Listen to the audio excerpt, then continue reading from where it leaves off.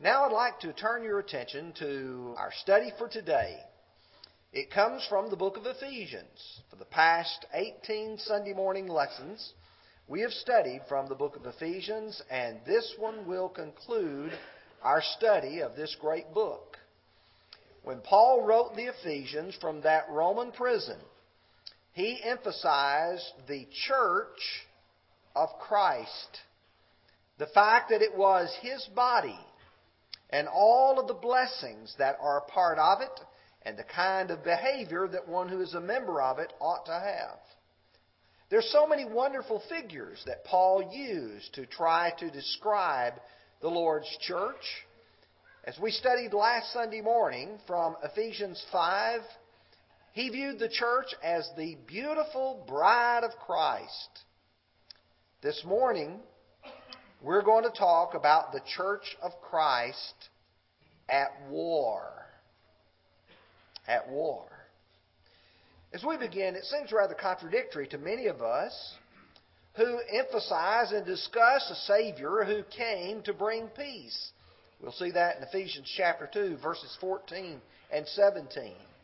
And for those of us who are a part of that body, who are to endeavor to keep the unity of the Spirit in the bond of peace, chapter 4, verse 3, and then to talk about being at war. Have you ever thought about the great Prince of Peace? The one who is the leader of our body, the church, the head of it, has told us that He is the Prince of Peace and yet at war. Listen, if you will, to chapter 2, verse 14. For He Himself is our peace, who has made both one and has broken down the middle wall of separation. Verse 17. And He came and preached peace to you who are near and to those who were afar off. Or to those who were afar off and to those who are near. And then chapter 4, verse 3. Endeavoring to keep the unity of the Spirit in the bond of peace. How do I reconcile those things? Well, I have to understand that not everyone recognizes the nature of the battle. When Paul was writing the Corinthians in 2 Corinthians chapter 10, he was addressing many people who were making false accusations against him. Some had the idea that the Christian warfare was that of a physical nature. And he says, for though we walk in the flesh, we do not war according to the flesh.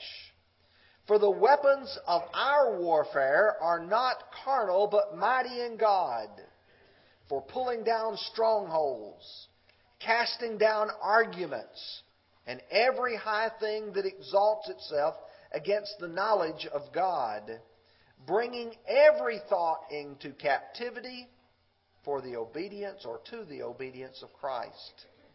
We need to understand that Paul said, even though we are warring, it is not a physical battle. You may know of what occurred in the Middle East many years ago.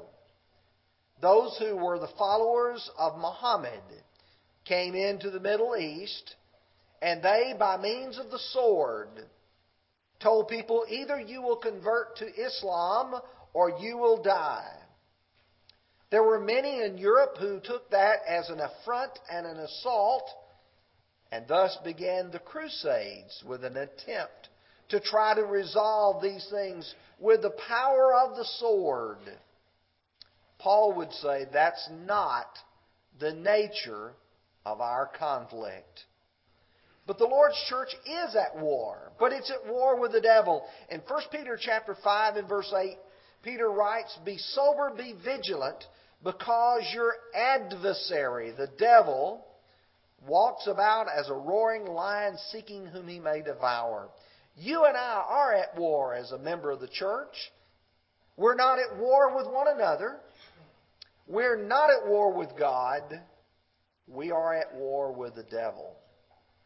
Paul, being under constant Roman guard, would have had a soldier standing by him in full battle array. That was the way the Romans would have conducted themselves. And Paul would have seen that daily. And now as he writes the Ephesians with the emphasis on the battle that we face, we'll use a series of battle armament to describe the Christian conflict. Our study will conclude with battle training. We want to look at two simple things in our lesson this morning. In verses 10 through 12, we're going to look at the nature of the conflict. I think it's important to read verses 10 through 12 and absorb what Paul is saying here. And then number 2, to look at the necessary armament as he describes this Christian soldier. In fact, I thought it was interesting. The passage or the song that we will sing for the invitation just on the opposite page is number 22. I think it's what's the number for the invitation. But right across the page, wherever you've got it marked, onward Christian soldiers, marching as to war. That is certainly the idea of what we're going to discuss. Let's look now at verses 10 through 12. Finally, my brethren, be strong in the Lord and in the power of His might. Put on the whole armor of God that you may be able to stand against the wiles of the devil. For we do not wrestle against flesh and blood, but against principalities, against powers, against the rulers of darkness of this age, against a spiritual host of wickedness in heavenly places. The very beginning of this section, the word finally. Whenever I use the word finally, everybody reaches for the psalm book. They think that's the indication of the conclusion. The lesson's about over. No, that's not the way Paul uses finally here. The word finally in this indication, in this passage, is saying this completes what I am saying to you. It's as if it is a part of the whole. This is not a signal of the end. This is a signal of completion, fullness, if you will. And then I want to draw attention. In fact, this is a part of it. I think if you don't get the rest of it, this would be very helpful for each of us. When he says, be strong, that's in a very unique form in the grammatical language here. It is in the passive voice. And let me explain active versus passive. If you say, he hit the ball, I hit the ball, that's active. The subject's doing the action. If you say he was hit by the ball, that's passive. Something happened to the subject.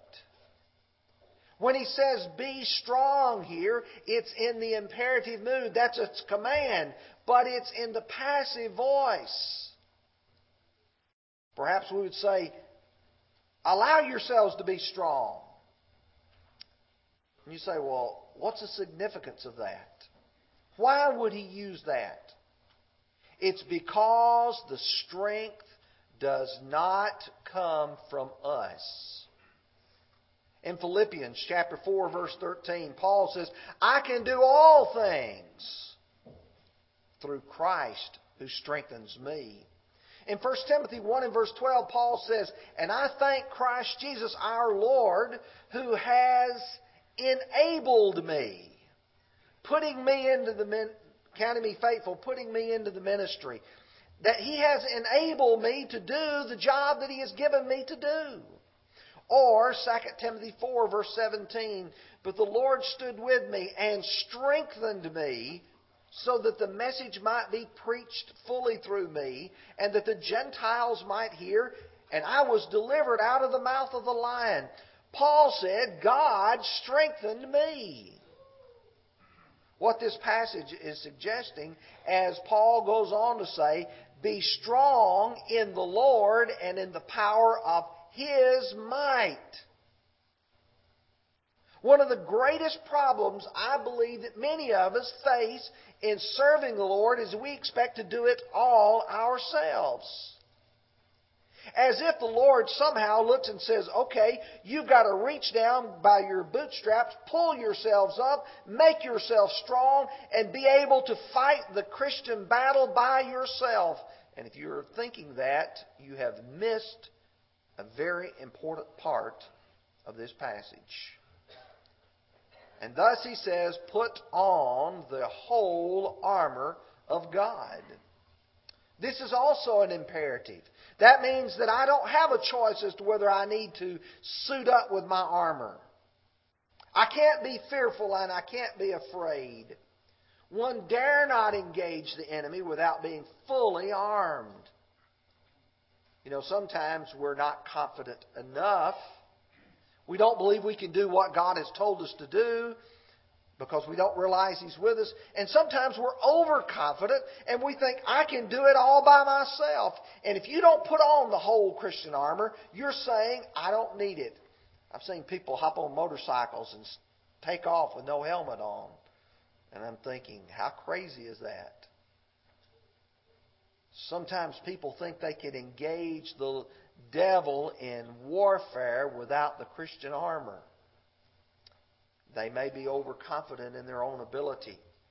It is the armor that has been devised by God. He knows me completely. He knows all of us completely. He knows our spiritual vulnerabilities. That's the reason why we need a breastplate of righteousness. That's the reason why we need a helmet of salvation. That you may be able to stand against the wiles of the devil. What are his wiles? The original word there is methodia, from which we get our English word method. It describes his trickery, his schemes, his strategies, if you will. They may say, what was the perpetrator's MO? That is, method of operation. What is the devil's method of operation? You know, the Bible quite often will speak about his devices. We're not ignorant of his devices, Paul would write the Corinthians. Well, in chapter 4, verse 14, he says that we should no longer be children tossed to and fro and carried about with every wind of doctrine by the trickery of men in the cunning craftiness of deceitful plotting. The word craftiness there is the same word here for wiles. You try to work it out so you can trick somebody. The devil has fakes, imposters. Now I want you to notice the nature of the conflict here also is that it is not against flesh and blood. Some of the times we do misunderstand what is involved here. In 1 Corinthians 15:50, now this I say, brethren, that flesh and blood cannot inherit the kingdom of God, nor does corruption inherit incorruption. He's explaining eternity. I'm not going to go to heaven in this physical body. This physical body is corruptible. So when Paul is saying that our warfare is not against flesh and blood, he's trying to tell you that it's not your neighbor and it's not your friend that is your enemy. It's the devil that's the enemy. He goes on to say against principalities. That's the word for rulers. Against authorities or powers. Against world rulers. Literally the monarchs of the world. Against the darkness of this age. About whom is he referring? Listen to Ephesians 5 and verse 8 and then 2 Corinthians 4 and verse 4. For you were once darkness, but now you are light in the Lord. Walk as children of light and have no fellowship with the unfruitful works of darkness, but rather expose them. In chapter 4, verse 4, 2 Corinthians, Paul said, whose minds the God of this age has blinded, who do not believe lest the light of the gospel of Christ, who is an image of God, should shine upon them. The devil is the god of this age. It is the spiritual host of wickedness in the heavenly places. That is the demonic realm, Romans chapter 8, verses 37 through 39. This is a supernatural conflict. Do you understand that? It is a conflict between God on this side and the devil on this side. Listen to Romans chapter 8, verse 37. Yet in all these things we are more than conquerors through Him who loved us. For I am persuaded that neither death nor life, nor angels, nor principalities, nor powers, nor things present, nor things to come, nor height, nor depth, nor any other created thing shall be able to separate us from the love of God which is in Christ Jesus our Lord. And then to look at 1 Timothy 4, 1 and 2, he says, Now the Spirit expressly says, In the latter times some will depart from the faith, giving heed to deceiving spirits and doctrines of demons. There are going to be people who will believe what they will say.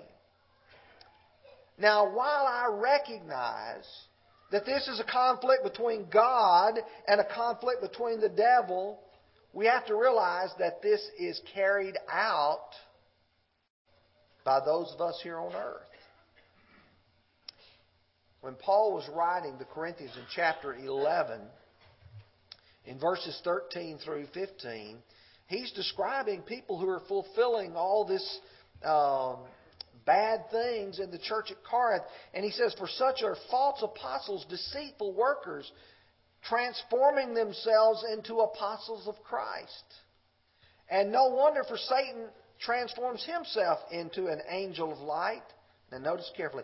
Therefore, it is no great thing if his ministers, that's the devil's ministers, transform themselves into ministers of righteousness.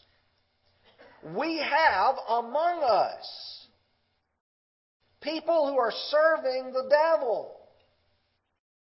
Do you remember what Paul told the Ephesian elders in Acts chapter 20, verse 29, after he'd said that God had made them elders? He said, From among your own selves shall men arise, speaking perverse things to draw away disciples after themselves.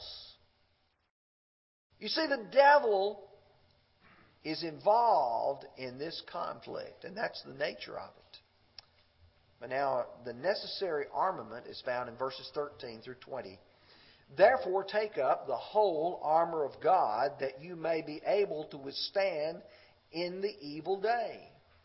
And having done all to stand, stand therefore, having girded your waist with truth, having put on the breastplate of righteousness, having shod your feet with the preparation of the gospel of peace, above all, taking the shield of faith, with which you will be able to quench all the fiery darts of the wicked one, and take the helmet of salvation and the sword of the Spirit, which is the Word of God, praying always with all prayer and supplication with the Spirit, being watchful to this end, with all perseverance and supplication for all the saints. And for me, that my utterance, or that utterance may be given to me, that I may open my mouth boldly to make known the mystery of the gospel, for which I am an ambassador in chains, that I may speak it boldly as I ought to speak. Take up the whole armor of God. There's only one way to be prepared, and that's take the whole armor. The two words, whole armor, are one original word, panoplia. Sometimes you'll notice when we sing the songs, the panoply of God, that's the word right there. Whole armor, all of the armor that God has given us. And having done all to stand, stand therefore. What does he mean to say, and having done all? That means that you and I have to put some effort out on our part. Will God strengthen us? Will God be with us? Will God provide the armor? Yes, He will, but am I going to put it on? Once He gives me the strength, once He gives me the armor, will I stand there with that armor? Or will I shrink away? Don't run when the heat of the battle comes. Stand in there and fight. And many of these figures are borrowed from Isaiah's picture of the Messiah, Christ coming. In fact, I really wish I had a lot more time to explore each of these with you as they are pictured in the Old Testament. But let me run through them very quickly. Gird your waist with truth. To gird in the Bible is to put something around you like a belt. In fact, we would call it a belt. And this is what a sword would be attached to. Your scabbard that you would put your sword in. Or perhaps your quiver in which your arrows would be placed. We'll see that in the Old Testament. But I want to notice with you before we go there that there is no definite article here in front of the truth. And it doesn't say the truth. It just says truth. Which is the truthfulness that Isaiah will speak of. In 1 Samuel chapter 25 verse 13, then David said to his men, every man gird on his sword. So every man girded on his sword. And David also girded on his sword. That's the idea of putting that belt on with that scabbard on there. Isaiah 11:5 says, righteousness shall be the belt of his loins, and faithfulness the belt of his waist. Talking about the Messiah. Then put on the breastplate of righteousness. The breastplate was a solid piece of armor, usually made with little scales like. Sometimes it was chains that were woven together. But it was for the purpose of protecting the vital organs, the heart, the lungs. Righteousness is what protects us from the false charges of the enemy. Listen in Isaiah 59 verse 17. He put on righteousness as a breastplate, talking about the Messiah. In the book of 1 Peter chapter 3 verses 13 and 14. And who is he who will harm you if you become followers of what is good? But even if you should suffer for righteousness' sake, you are blessed, and do not be afraid of their threats, nor be troubled. He's saying, who's going to harm you if you're doing what's right? Righteousness. 1 John 3:7, little children, let no one deceive you. He who practices righteousness is righteous, just as he is righteous. Your feet shod with the preparation of the gospel of peace. Now, frequently, we don't consider footwear as armor. But it is a necessary item of a soldier. You've heard the phrase, boots on and ready to fight. But the idea of here feet being shod is so you can run fast, quickly, maneuver. You don't have to worry about stepping on something and hurting your foot. In Isaiah 52:7, how beautiful upon the mountains are the feet of him who brings good news, who proclaims peace, who brings glad tidings of good things, who proclaims salvation, who says to Zion, your God reigns. And Paul quotes that in Romans chapter 10. The shield of faith. When you study the background of the Roman armament, they had two kinds of shields. They had a small disc shape, round shape, had a piece of leather on it. And when they would go into battle, they would take their sword in their right hand and their little round disc shield in their left hand, and they would use that to block the blows of another man who was wielding a sword. That's not the word that is used here. They also carried a very large shield. In fact, large enough that they could stand behind it. And I don't know if you've ever seen some of the movies that have portrayed it. But here's the other army that's drawn back and they have their arrows and they're going to shoot. And the other soldiers will crowd together and they will take their shields as large as they are, and then the arrows will just hit that shield and protect them. That large shield. Well, here he's talking about the shield of faith. And here he does use the definite article, talking about the faith, the revealed message. And that's the only thing that we can use to deflect the arrows of the devil. Listen to Proverbs 35. Every word of God is pure. He is a shield to those who put their trust in Him. Psalms 5:12. You, O Lord, will bless the righteous. With favor you will surround him with a shield.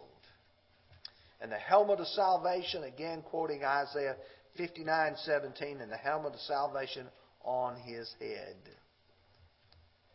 And the sword of the Spirit, which is the Word of God, the only weapon of offense. Hebrews 4:12 says, for the Word of God is living and powerful and sharper than any two-edged sword. You see, it is incredibly powerful.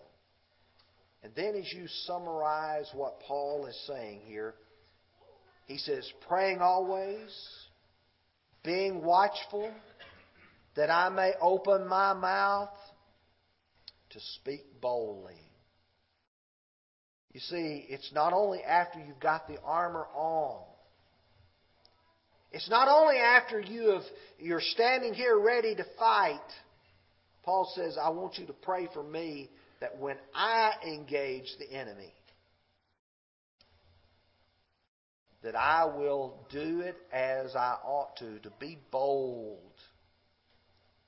There's no place for being timid in the army of the Lord. Let me summarize now. What a way to end a letter. Be strong in your battle against the devil. You think about that letter that they had, and the very last thing Paul is punctuating, fight that Christian fight. He tells Timothy in 1 Timothy 6:12, fight the good fight of faith. Lay hold on eternal life, to which you were also called. Or in 2 Timothy 4:7, I have fought the good fight. I have finished the race. I have kept the faith. See, Paul says, I have been a battle-tested soldier. We know who wins. You study the book of Revelation, and the picture that is given there after the great battle, God reigns in heaven. Satan is consigned to the great abyss. God wins. Am I a soldier of the cross? A follower of the Lamb? The song asks. If you've not yet become a child of God, you're not yet a part of this great body of believers, the family of God, the army of our Lord. If you need to be obedient to the gospel, we encourage you to do that this morning through faith, repentance, confession, and being baptized. Everything's ready for you. We're just waiting on you. The Lord's waiting on you. And if you're a child of God who needs to come home, we stand ready to assist. Would you come as we stand and sing?